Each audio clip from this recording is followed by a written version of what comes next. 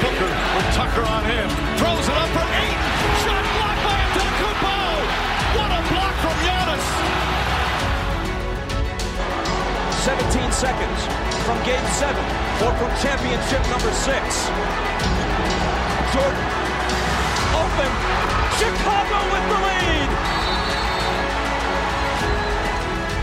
Minute remaining. And they're putting Curry in the pick and roll, trying to get him on Irving. Irving and Curry, one-on-one. Irving puts it up. It's good. Kyrie Irving from downtown. We're sending it in, Jerome. That's for damn sure. Yo. What's up, everybody? And welcome to a Taproom Sports podcast. I'm your host, Jordan. Stacks on Stacks on Stacks Lats. And we are joined with a very special guest tonight, Chris Ransom from Draft Utopia. Welcome to the show. How are you doing tonight? Thanks for having me on, Jordan and Irvin. It's going to be a lot of fun. I cannot wait to talk college football. We had a very exciting week one and looking to build on the momentum that this weekend's slate of games. Hell yeah, man. And Irvin, back once again. No Henny tonight, so we're gonna be good.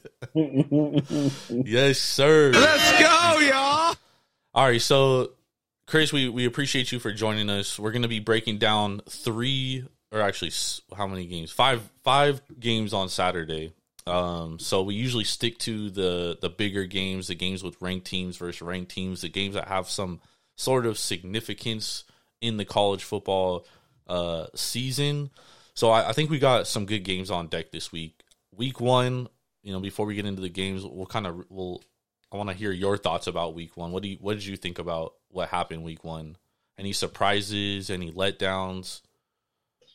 Well, there were a few games I was looking at in the 3:30 time slot because most of the noon games really weren't that exciting. The Georgia-Oregon game was the one most fans were tuned into, but by the time Georgia led 28-3, I was like, you know what? I'm going to flip over to Houston-UTSA because we talked about that game on our podcast being a potential surprise matchup, and it ended up being a really good game. It ended up going to overtime, and it surprised a lot of people because at first it looked like a defensive game. Then it ended up being more of an offensive shootout in the second half, and then Houston ended up getting hot in overtime and winning. But that felt like a classic game.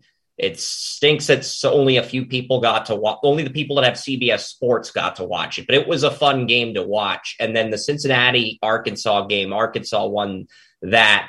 And then the Ohio State-Notre Dame game. Ohio State was a little bit underwhelming, but they took care of business when it mattered. And Florida stepped up versus Utah.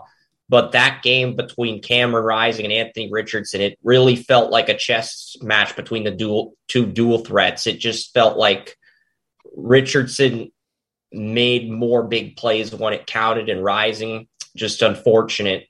His receivers couldn't break routes, as we discussed pre-show against Florida, because if they had been able to break better routes, maybe Utah comes away the victor. But a very impressive performance by both quarterbacks. Not otherworldly, but impressive debut by both of them, to say the least. What were your takeaways, Irvin, Jordan?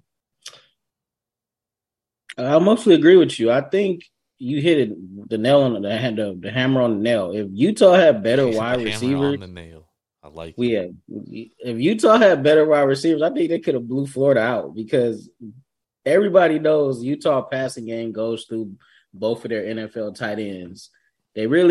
Solomon Enos is a good outside target, but I don't know. I think Cam Rising doesn't trust him as much because he doesn't look his way. And if you go back and look at the film, it was a couple plays that they left out on the field where the receiver was damn near had a couple, like a step and a half or a step on a cornerback, but Cam didn't hit him. He went underneath, or he did a dump off, or he looked for his tight ends. That could be something to watch for Utah going forward. Teams might start keying in on those tight ends, and that's going to force Cam to beat you on the outside. Yep. No, that's a good point. Before you jumped on, Chris and I were kind of talking about that game, and I was telling him that I was kind of I thought that Utah left some things on film that are going to open them up because, let's be honest, Anthony Richardson was great on his feet, but he wasn't killing them with his arm, right? And it was legs. They're going to have to beat a team in USC who has a dual threat quarterback who can actually throw the ball very accurately and has elite wide receiver talent, right? I think that could be a problem for Utah going forward. And I mean, Irvin, we talked about it in the college football season preview that, losing Devin Lloyd is like, that's huge. Yeah, that hurt him a lot because if they had Devin Lloyd, Richardson would have been running all over the field like wouldn't that. Have, for sure. So, I mean, that was a huge loss. I thought Utah, I didn't have them as like one of the biggest letdowns of the week, but I did think that, we looked at them as a top 4 team coming into this game. I don't think they are a top 4 team in the country. No, they got to reel off some wins, and now I feel even more confident about choosing USC to beat them, especially with that defense giving up the kind of plays that they was giving up. Because they wasn't giving up those type of plays last year at all. Yep. And we'll see. We're going to talk about that game. That's going to be one of the last games we talk about, USC versus Stanford. This is the first big test for Lincoln Riley at the Farm. So we're going to get into that game. But let's hop into this first game. This is the big noon kickoff game.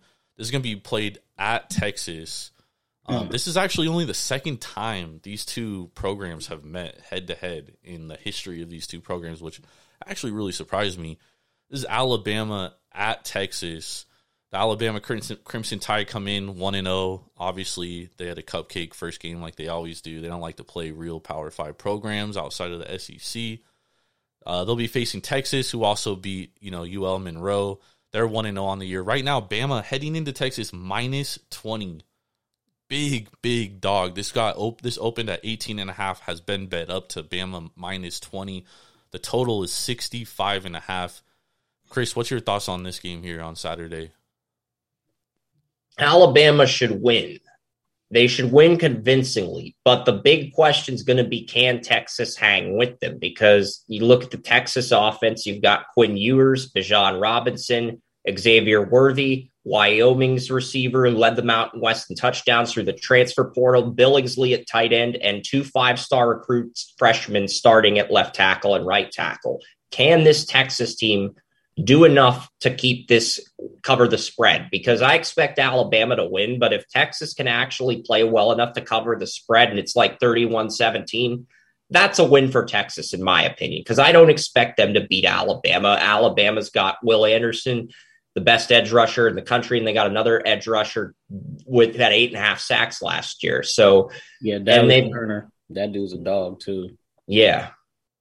Yeah, no, it is tough. I mean, there's a reason why they're 20-point dogs, Irvin and I, when we did the college football preview about the Big 12, our biggest question mark, we both said, and we both agree, Texas probably has the most talent in the Big 12, and they have talent on the level of the Bamas, the Georgias, the Ohio States of the world, but they have a head coach deficiency in Steve Sarkisian, and we've seen it time and time again where Steve Sarkisian teams underperform. Is this different this time around? I mean, last year they started off good, and it was a shit show at the end, right? That's the biggest question mark to me. Quinn Ewers, he looked all right. Their run game, they only rushed for 134 yards against UL Monroe. I do think that, it's going to be a lot tougher sledding on the ground. And a freshman quarterback going against Nick Saban, whoo! I think you got to lay the 20 here. Even at minus 20, I don't love it. I love the minus 18.5 a lot more, a 3-score game, But and you still get that wiggle room of having the touchdown. But I think the only bet here is taking Alabama minus 20 or taking the under in this game, because I don't think Texas offensively is going to do a whole lot. Yeah. I could see 31, 38, 17, but Alabama's got guys like Kool-Aid McKinstry, Eli Ricks, and Jordan Battle. I'm just not sure how Ewers is going to be able to pick those guys apart. Why don't you give us your thoughts, Irvin? I feel like Texas has to not get blown off the field. Now, if they go out and just get destroyed, that'll make me wonder if they can actually compete with the Big 12, because a good amount of the Big 12 teams look like they're going to have talent. They're going to be put up points and play some decent defense. Now, Texas has athletes, but the coaches have to reel those athletes in and get them to perform as a functioning team. Sorry, who's that one wide receiver that transferred? The one that got kicked off the team, Hall. Yeah. Ajayi Hall. Yep. He is. I wouldn't have recruited him anyway, especially when he got kicked off of Bama. If you can't get coached by Nick Saban, I don't think there's anybody that can really coach you if you can't get coached by him. So he was more of a me type guy. He was, a rah-rah dude. He was not getting along with the coaches, cussing out his position coach multiple times. So they did show some type of culture building when they kicked him off the team to let people know that that's not going to fly at Texas anymore. And if it did happen in the past, it's not going to happen under Sark. So that was a good sign, but they did lose a high 4-star, 5-star athlete at receiver. But they not going to miss him because they got plenty of talent behind them. Yeah. Now, the biggest key is, can the run game take some of the pressure off yours? Because at the end of the day, if they are going to beat Bama, they're going to need big games from Bijan and Quinn. Now, Bama's secondary didn't really get tested against Utah State. They might get tested this week because Texas has 4- and 5-star talent at tight end and wide receiver. Now we got to see if they have a quarterback that could get them the ball against better competition. So that's going to be the biggest pull and tug and chess match between Alabama's secondary and the weapons that Texas have. I'm not expecting much from the run game. Whatever they can get from the run game will be a plus. Bijan Robinson is the consensus number 1 running back for most people, guaranteed first rounder. So we're going to see what he can do against Bama. Yeah, and Texas is missing their starting right guard too, Junior Angulau. He's out for the season now, so that's a huge blow. Yeah, that's not good on an already young offensive line that's starting 2 freshmen. Yep, and he was one of the only guys on that line that had experience starting last year. So that's something to look at in this game. That could be a huge problem. You know what I mean? Al, I think Alabama's most experienced D linemen are 34 left end. I don't remember his last name. I think it was Byron something, but he's a senior, I think. So that definitely helps Alabama out. Yeah. Yep, and Nick Saban's their coach. That too. He just reloads in the front 7. Now, another thing you got to look at too, I don't really know too much about Texas secondary. I know they're talented, but Bama receivers didn't really get that much separation week 1 against Utah State. Like Bryce didn't really have that many downfield shots that game. He had a couple, but that's another thing to keep your eye on. Is Bama still the same on the outside of Jermaine Burton? Because we know that dude has 4.3 speed, and he helped Georgia win a national championship last year. Yeah, I mean they rushed for 278 yards last game. So when you do that, it makes things a lot easier. Yeah, it made it a whole lot easier. Yeah, I mean that's true. I mean they lost a lot of talent at the wide receiver position. I mean that was something we highlighted too. But they always seem to reload. I mean it's good. I think both teams have a lot of question marks, but I'd rather go into a game having a question mark about wide receivers than I do about having a question mark about a quarterback. You know what I mean? I agree. He's a young quarterback, and facing Nick Saban, I think that could be tough sledding. What do you think about what do you guys think about the total 65.5? Or do you think there's a play on that? If Bama scores 40 or 50, maybe, but other than that, I would bet the under, honestly.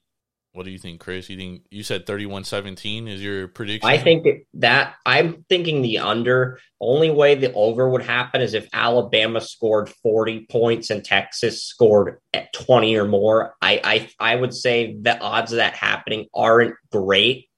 It's not impossible, but I just don't think the odds of that happening are great. And it's possible that Alabama was saving some of those deep passing looks for this game. They didn't want to tip their hand and used too many of those against Utah State, an opponent they knew they were going to beat pretty handily. Whereas Texas, they can go with more of those deep throws, and if Texas isn't expecting it, it'll work in their favor offensively. Yeah, no, that's a great point. I agree. So I think we're all kind of in agreement on this game. So let's move over to the next game. This is a game that Chris is actually going to be attending.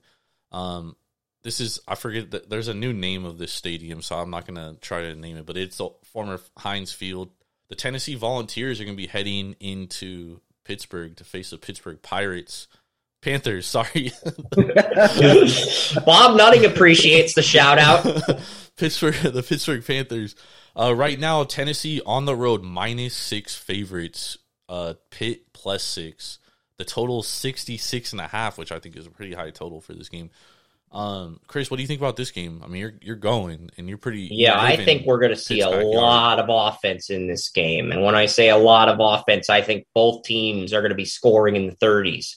I'm leaning Tennessee 38-31, but I think this is going to be a high-scoring type of game because you look at Tennessee's offense, they've got 3 marquee players. The first is quarterback Hendon Hooker. Second is wide receiver Cedric Tillman, and the third is left tackle Darnell Wright, who I've seen mocked in the first round of some mock drafts. I'm not that high on him, but I have seen him mocked that high. And if Tennessee goes 10-2, I would argue at least 2 of those 3 players will get pushed into the first round conversation. They'll probably have to prove themselves in their bowl game and the Senior Bowl, but they'll at least be in the conversation, assuming they stay healthy and avoid injuries. But this is a big game for Pitt, too. They've got their entire offensive line back. They've got Slovis and Tennessee.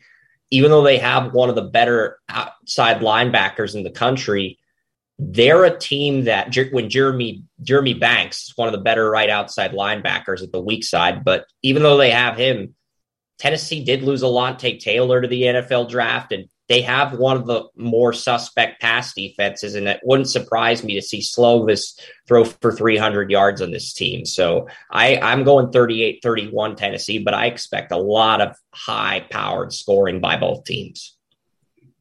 Irv, what do you think about this game? Yeah, I agree with Chris. It's going to be a lot of offense. Whatever defense could have the most stops or cause a turnover that leads to points, that could swing the game in that team's favor. But looking at week 1,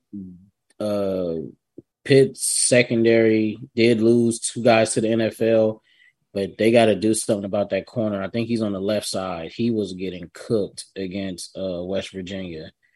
And Tennessee has better wide receivers than West Virginia, so he has to play a lot better. If he doesn't, that's going to Hendon Hooker probably will key in on him and just continue to go that way. Whatever the receiver they put on that side will get a lot of targets. I think Tennessee has to do more with the tight end, open up more of the field, because you don't just want to depend on your receivers outside, even though they look damn good against Ball State. But this is you're going to be facing a better defense, more athletes. I just hope that Pittsburgh makes some adjustments from week 1. If not, they could get shredded by Hendon Hooker because, like Chris said, he looks like a first-round QB.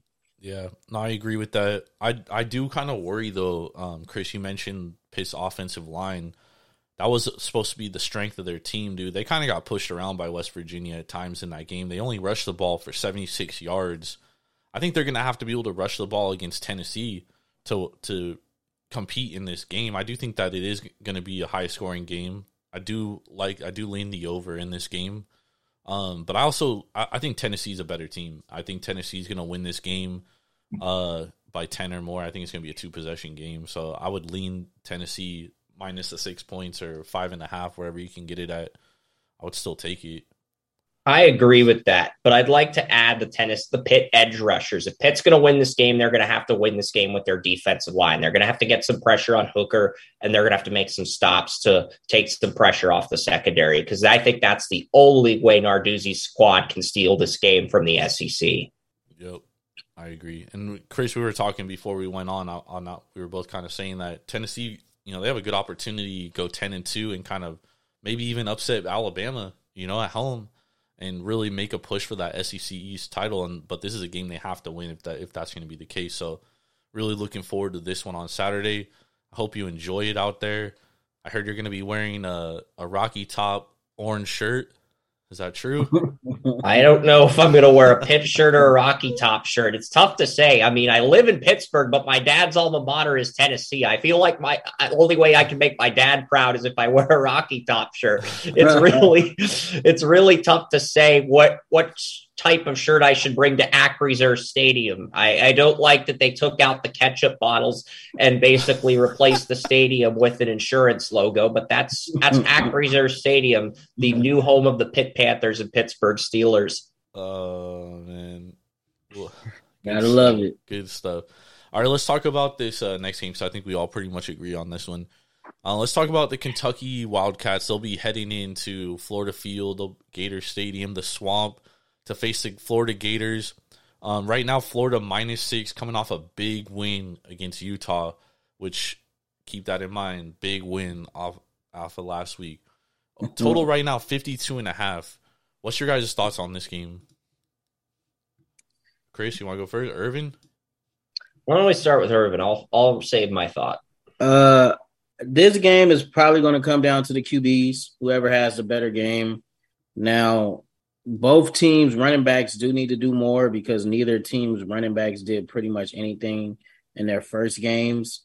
I would like to see Florida wide receivers be a bit more productive on the outside too, instead of just Richardson throwing to somebody who's open while he's scrambling and not being able to sit in the pocket and make throws from the pocket. Because even Utah did have him under a good amount of pressure, but he wasn't able to, just stand there and make throws from the pocket. I think he only did it like 4 or 5 times that I can recall.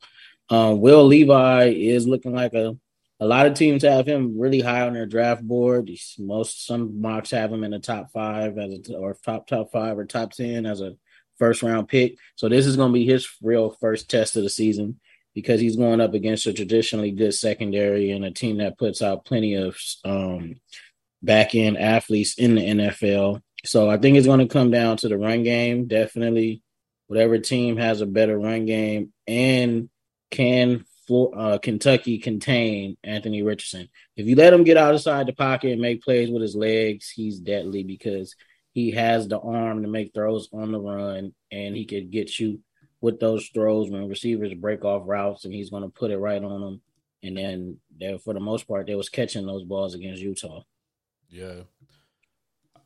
Chris? Those are some fantastic points, Irvin, with Will Levi and Anthony Richardson. I think if Kentucky's going to win this game, it's going to be through the ground, as you stated. Chris Rodriguez Jr., the starting running back for Kentucky, he is going to have to be the man in this game because Levi and Henderson can both sling it.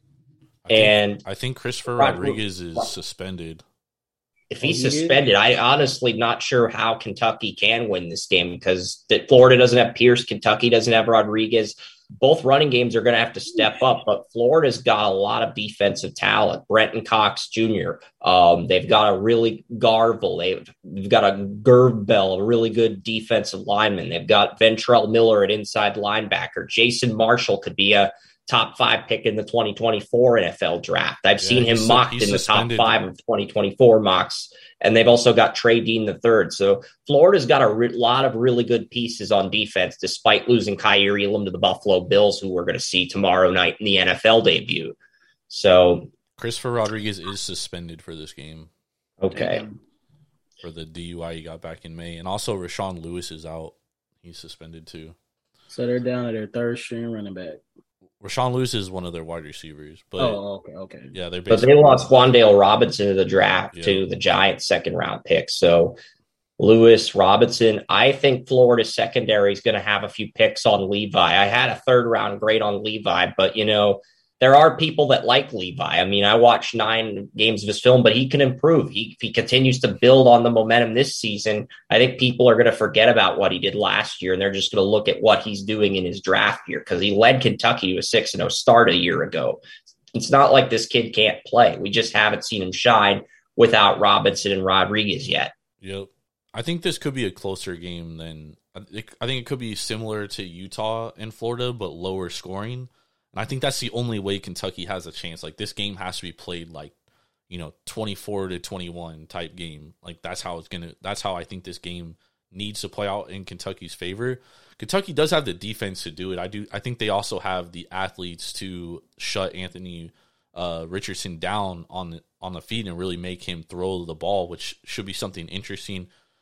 I actually, I don't have a play on this game. I don't love either side, but I would take Kentucky with the points if you put a gun to my head, and I would lean the under in this game because I do think it's going to be a low-scoring game. I agree with that, but if Kentucky's going to win, I think their linebackers have to step up because they did lose Pascal, they did lose some D linemen, but they have a senior middle linebacker, and I think their weak side linebacker, Box, he picked off Iowa in the Citrus Bowl. Maybe that's not his exact name, but I know one of their linebackers picked off Petrus in the Citrus Bowl, and it was the game-winning interception. A lot of people pick off Petrus. That's not really an accomplishment considering he had a 1.1 quarterback rating, 123rd out of 131 quarterbacks.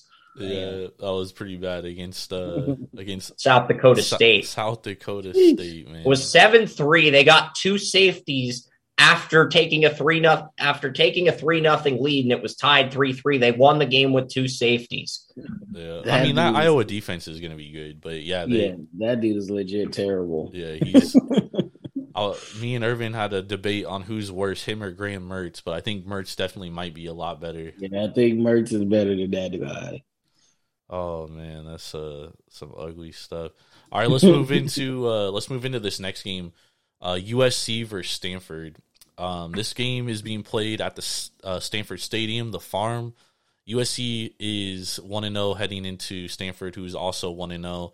This is a battle of 2 good quarterbacks here, 2 underrated quarterbacks. Well, Caleb Williams might not be underrated, but Tanner McKee is definitely underrated. Right now, USC is -9 and Stanford +9. They're getting 9 points at home.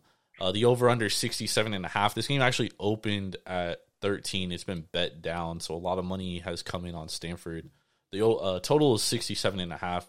Chris, what do you think about this game before I get to Irving? Because I know, Irving. I think Stanford's got a chance. Now, to be fair, USC should win this game because Stanford is one of the worst teams in the Pac-12 at defending against the run. The reason I think Stanford has a chance is A, historically speaking, they've had USC's number. B, if Tanner McKee can win the turnover battle against Caleb Williams, they have a chance, 10 returning starters.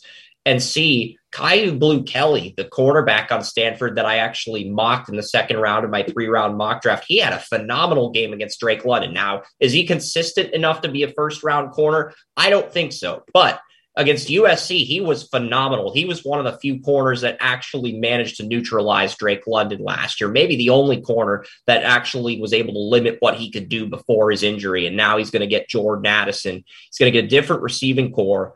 And the USC is going to have film on him, but he's not going to have as much film or intel on the guys coming in through the transfer portal. So I am really interested to see if Addison can separate himself from the other receivers in this draft. He's got an opportunity to do that with a big game against Caillou Blue Kelly because Keyshawn Bout was pouting in the Florida State game.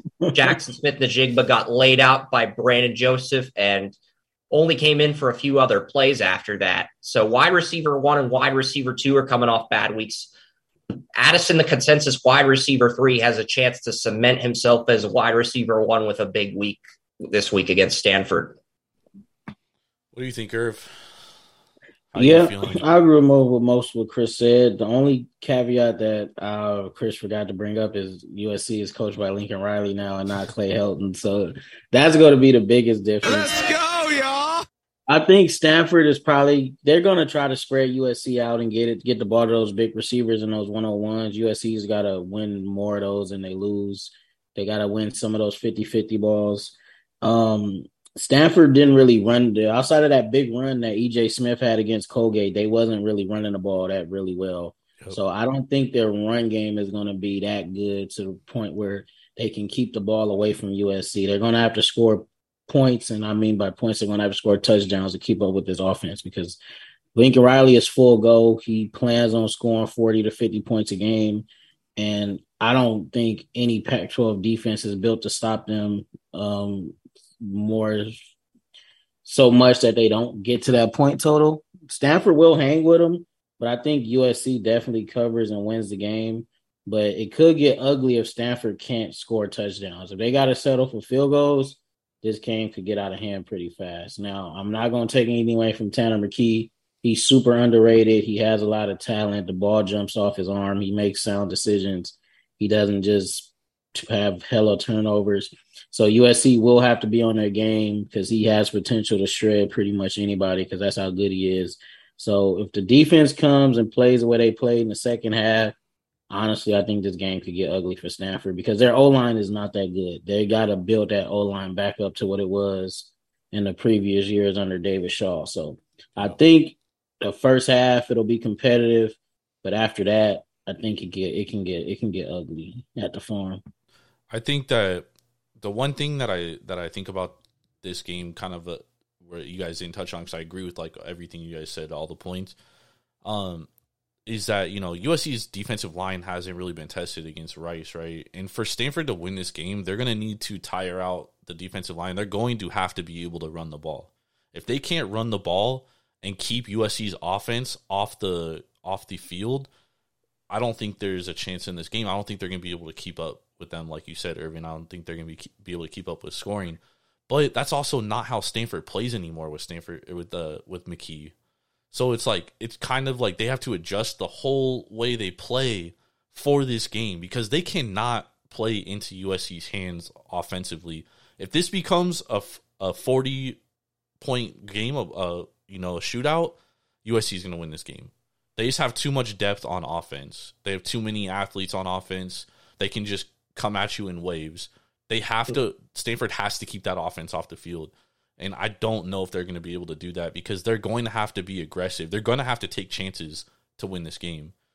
I think this one could get ugly. And this is a big game for LR. Or this is this is his first test. Chris, you did mention it. Stanford has had USC's number, and every time we think USC is back, Stanford puts them in the ground.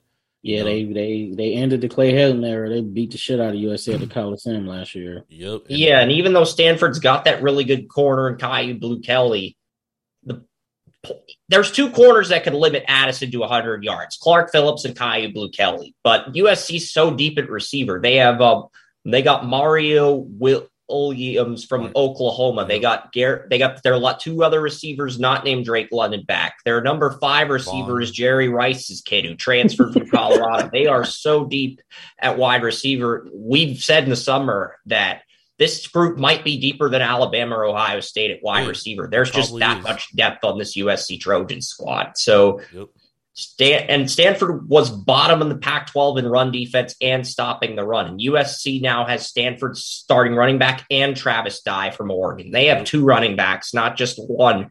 And they might rotate those guys and try to wear Stanford down by running the ball. And that's probably the approach I'd take if I were Lincoln Riley in this scenario. And now they got a freshman that can take it 80. Yep. Rayleigh Brown. So you just pick your poison. Yeah, is he a freshman, Irvin? A true freshman? He's a true freshman. The modern day high school. The one thing that USC does have depth offensively, but they don't have depth defensively, which is why it's important for Stanford to wear USC's defense down. That's the only way they're going to be able to win this game, in my opinion. It's not about what USC does offensively. USC is going to put up points. And honestly, Lincoln Riley, a lot of people don't know this because they just think air raid, he likes to throw the ball, but he always has a good rushing attack. And he always wants to establish the run. He's averaged over 170 yards a game in his career. The worst year he had was, I think it was a couple years ago, when he only averaged like 150, 155 a game. But that's still, I think that was last year. Yeah, that's still a lot of rushing yards. So, and he prides himself on running that counter, power football. He's not all finesse. That's what separates him from other air raid coaches, is he believes in first and running the ball and doing everything off of that. Now, the one thing Stanford do got to watch out too is they have a freshman edge guy in David Bailey, who is pretty good. He was a high 4-star, borderline 5-star guy, but he's going to probably have to drop into coverage because they're probably going to try to take advantage of him with the tight end, because USC finally is using the tight end in their offense now. Yep. So you got to watch, can those linebackers and those safeties contain USC 2 tight ends, which they didn't use much in the Rice game. I think that's for a reason, because I think Lincoln's going to try to attack the middle of that defense with the tight ends, because they struggled. They struggled all last year in the middle of the field, and that's one thing USC couldn't exploit last year. I think they're going to be able to exploit it this year. Yep, agreed. All right, so Chris, are you on Stanford to cover, or are you on USC? I'm leaning towards Stanford covering, but USC should win this game. Yeah. But it really wouldn't surprise me. Either outcome wouldn't surprise me. Irvin, what do you think? I got USC winning 42-17 or 38-20, that type of game. Yeah. If taking the best bet from this game, I think I would lean the under 67.5. I don't think Stanford's going to be able to score that much. Mm-hmm. But I do also like USC -9. I'm hoping this gets bet down a little bit to like -8 or 7.5. Then I'll take it. Hoping. That's a good number. 9, not a great number. Bet numbers, not teams. All right, let's move into this last game. We're going to talk about the Baylor Bears coming off of a Big 12 championship last year. They will be heading into BYU to face the Cougars in Utah. Right now, Baylor +3 dogs. BYU -3. 53.5 is the total. Chris, what do you think about this game? Can Dave Aranda go back home and win it? This is going to be an interesting game. I think it's going to be in the trenches. I think the left tackle matchup is going to be the matchup to watch. Baylor's got Connor Galvin, but BYU's got a blind side that can block too, and Blake Freeland. And both guys are draft eligible this year. And I've seen Freeland go in the first 3 rounds. I've seen Garland go as high as the first round. So I think this is a big game for both of the left tackles for Baylor and BYU. I think whichever left tackle plays better, that's going to be who wins. But I'd give BYU the slight edge because they have a quarterback that can throw the ball in Jaron Hall, who reminds me of Desmond Ridder from a leadership standpoint. He reminds me a little bit of Ridder, but he's got that arm that Wilson had at BYU, which is quite a formidable combination at the QB position. I'm surprised you don't like Blake Shapen. I do like Baylor. I'm just not familiar with him. And Baylor's got a really good middle linebacker who can make this offense one-dimensional. So we'll see what happens. I could see this game going either way, but I think this is going to be a fun game because BYU is a tough team to beat on the road. Yeah, real tough. That altitude, yeah. Yeah, no, they are. That is a tough place to play. What do you think, Irvin? Yeah, I agree with I think like Chris said, I think it's going to come down to defense and running game, but whatever quarterback makes the better decisions and the better plays, I think that's who wins because like he said, Hall is a damn good quarterback. I liked what I saw from him last week, and that arm is nice, and he's accurate with the ball too, and he can beat you from the pocket, and his legs are just a plus. Now, he did have one bad interception, but I think he'll learn from that. I like BYU, man. The home field advantage in Provo is real. I've seen USC go there and get pretty much, I think we was like a 10-point favorite and lost that game in overtime. So they do have a true home field advantage. I like their defense. I like what they got on the outside. I like the pass rush too. They don't have NFL type pass rushers, but they do have solid pass rushers that can get the job done on the college level. So this is going to be a big test for Baylor, man. If Baylor can pull this off, I think they can show that they're the top team right now to beat in the Big 12. Yeah, I agree. I definitely agree with that. I think this is, Baylor did lose a lot of good players last year. And Blake Shapen, I think, Chris, you have a point. Like, there was a lot of question marks about him. I know they faced Albany, but I'm not going to lie, dude. I didn't expect them to put up 69 points against anybody.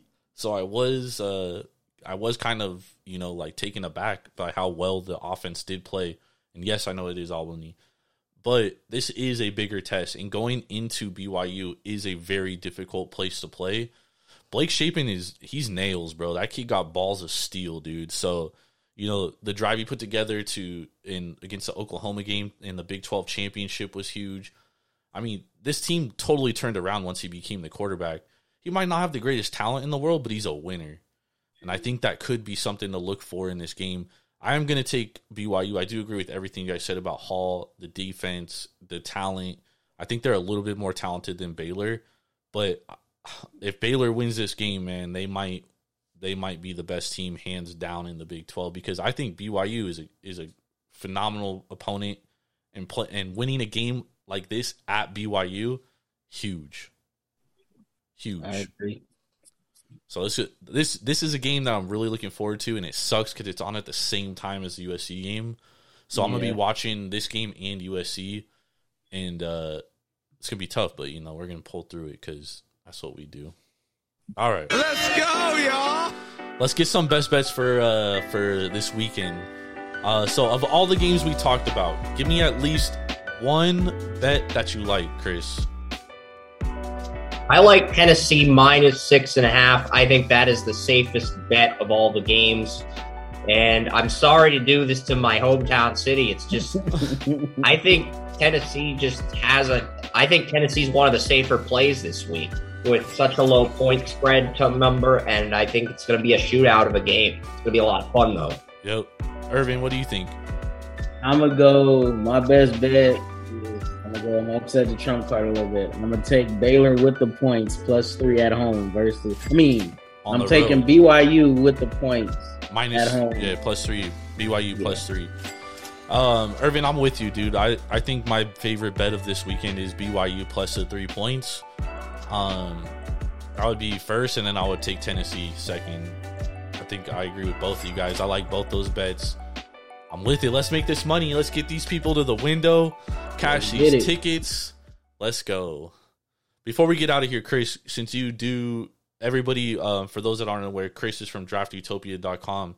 He literally mocks like every fucking draft imaginable. NHL, MLB, MLS, NBA, NFL.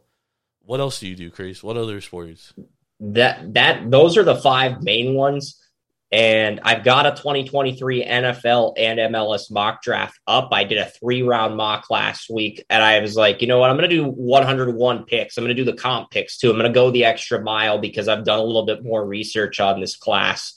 And I think it's a really strong QB draft. That's why I felt I had a moral responsibility to give back to the community and give back to my readers by really studying this class pretty extensively. So, nice. You know, it's going to be a fun week 2 of evaluations. Hell yeah. And you can find him on Twitter at DraftUtopia.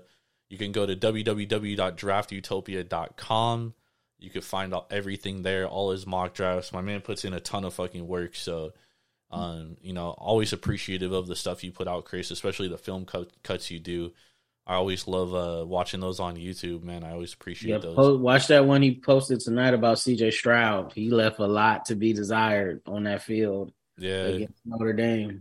Yeah, I'm gonna watch that. He was literally telling me he just finished it up as we were like getting ready to go on. I was like, oh, yeah, I finished up the recordings this afternoon, but I uploaded all 6 of them to YouTube like 2 hours before we went live, and I actually managed to get enough time to promote all 6 of them tonight. So tomorrow it'll be NFL Week 1 predictions on Draft Utopia's Facebook page, facebook.com/draftutopia. And tonight you can just relax, pull up a cup of coffee or some beer, and you can watch some game film. Some agua. Nice. Before you go to sleep. Hell yeah, man. We appreciate you, Chris. Before we get out of here, what players should people be aware of for this NFL draft that may not be household names right now, but may be towards the end of the season? I do like Skinner. I think he's one of the sleepers in the draft. I told you about him last week. Yep. I gave him an A grade for man and zone coverage. He fell the 3rd round. I've seen him one mock draft actually put him on the Buffalo Bills in the late 1st round. And while that might be a reach at this point, I can't blame the person that did that because I've done a podcast with them and I can see their opinion and their perspective on that situation. And offensively, a dark horse I like in the 3rd round of the draft. I'm a big believer in I think Grayson McCall could be a day 2 steal on the right team. He's a good game manager. I think he's going to be one of the better value picks in the draft. And I do like South Dakota State starting tight end, even though they can only put up 3 points on Iowa. I think South Dakota State's starting tight end might be their best tight end since Dallas Goedert. And he's my top FCS prospect on the offensive side of the ball. It's high praise right there. Dallas Goedert had himself a good career. He's still playing. Yeah. Man, appreciate you, Chris. Thank you for coming on. I know it's late out in Pittsburgh, dude. It's over 1 a.m., so I'm going to get you out of here. Thank you, everybody, for joining us. Again, make sure to go to draftutopia.com. Check out all of Chris's work. I'm telling you, this dude doesn't even sleep. All he does is work. And I appreciate guys like that, man. I appreciate you, Chris. So, for Swerve and Irvin, for Chris Ransom, I'm Jordan Stacks on Stacks, lads. Make sure to go to Devour.com or download the Devour app straight to your mobile device and use promo code TAPROOM for $10 off your first purchase of $25 or more. We're going to be out of here. We'll be back Sunday. to recap NFL, and then Irvin and I will be back Monday night. We will be talking a lot of college football recap and really diving into the week. Y'all have a very blessed weekend. Enjoy a busy weekend of sports, man. We got a lot going on. Y'all have a blessed night. Thank you. Sure.